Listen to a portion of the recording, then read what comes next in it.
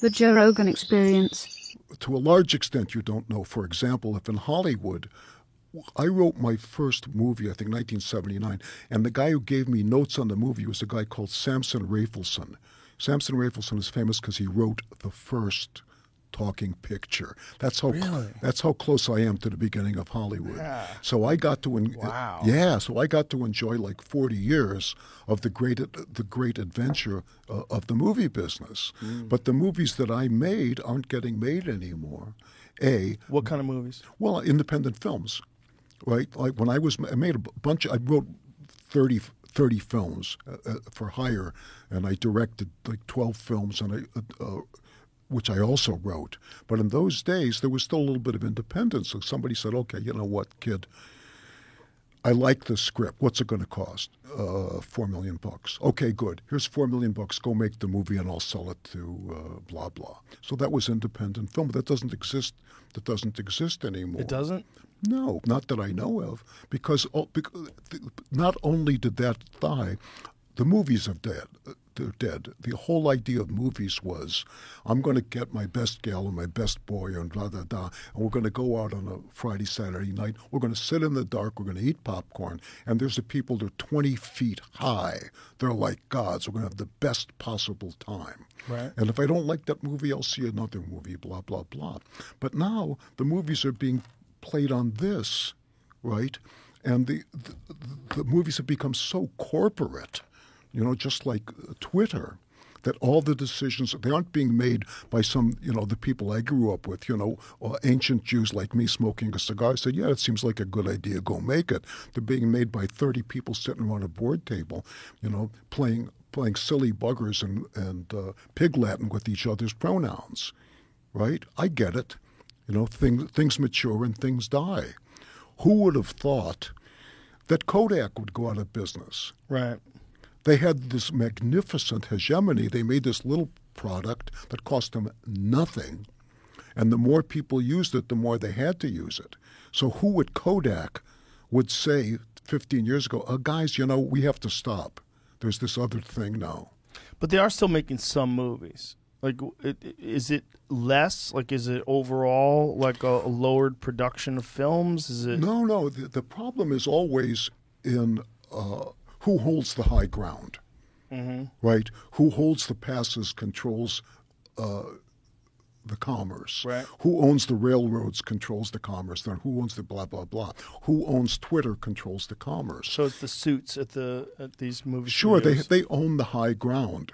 So when I was starting out in the theater, I had a blessing. I started out in a garage, with William H. Macy and Joe Mantegna and Dennis Franz and Billy Peterson. People who became John Malkovich. The people who became huge stars. We just were working in a garage because we could, and we eventually moved to Broadway and got some credibility because we could. But if you can only start off by entering at the corporate level, what are you going to do? For example, the people who made the chop shops in Southern California, right? They took cars and they said, wow, this would be a good idea. Let's take the Blazer and cut the roof off. I tell you what, let's take this Jeep and raise the fenders. Let's take blah, blah, blah. Those were guys in a garage, just like me and John Malkovich were in the garage, and all those ideas got adopted by GM, right? Where they looked at this marvelous invention and say, well, that's a good idea. I'll do that. And so last year, Ford bought out another Bronco.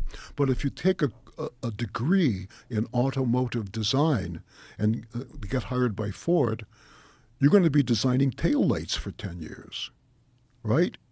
So where's the individual initiative? It's not going to exist, as Milton Friedman says, until you give the people with inspiration a reason to reveal it.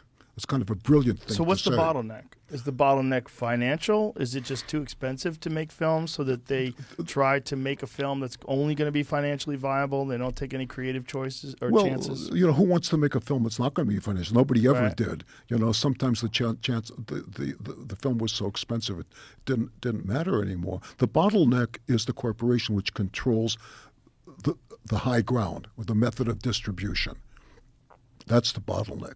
And okay, over 100 years, vaudeville died and then there was radio, and then radio died, and then there was television, and then the movies, and then television. Then the television drove out the movies. The movies are dead, and television becomes streaming. So the method of distribution, I hate to sound like a Marxist, is determining the content, right? Okay. You say, okay, I want to, rather than saying, honey, let's go out and see if there's anything with Clint Eastwood in it. You say, no, I bought a subscription, right? What's on my subscription series? What can I get on Netflix, right? So they're turning out sausages. Of course they are.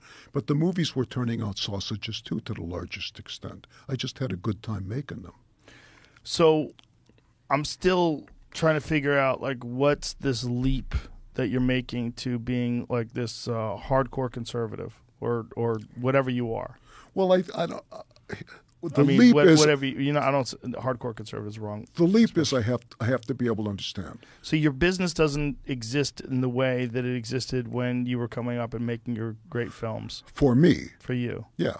Because the other thing is, I was 22 years old. I don't want to work with grandpa. right? I get it, right? The young people have a chance to have their day. The technology changed. Doesn't do any good. I could to be the greatest designer of passenger trains in the world. But they are still making independent films, right? Yeah, there are a bunch of independent films. So how do they get made? I don't know. You don't know. Listen, Herman Melville, right? He wrote the thing about the big fish. He wrote a book about a big fish, Moby Dick. You remember him? Yes. So he says the first thing he says in the book is there's no different. He says the greatest disparity in the world is between the people who are looking for work and the people who are looking for help. Right? So the people looking for help are always saying, Jesus Christ, I can't get good help. And the people looking for work says, I can't get a job.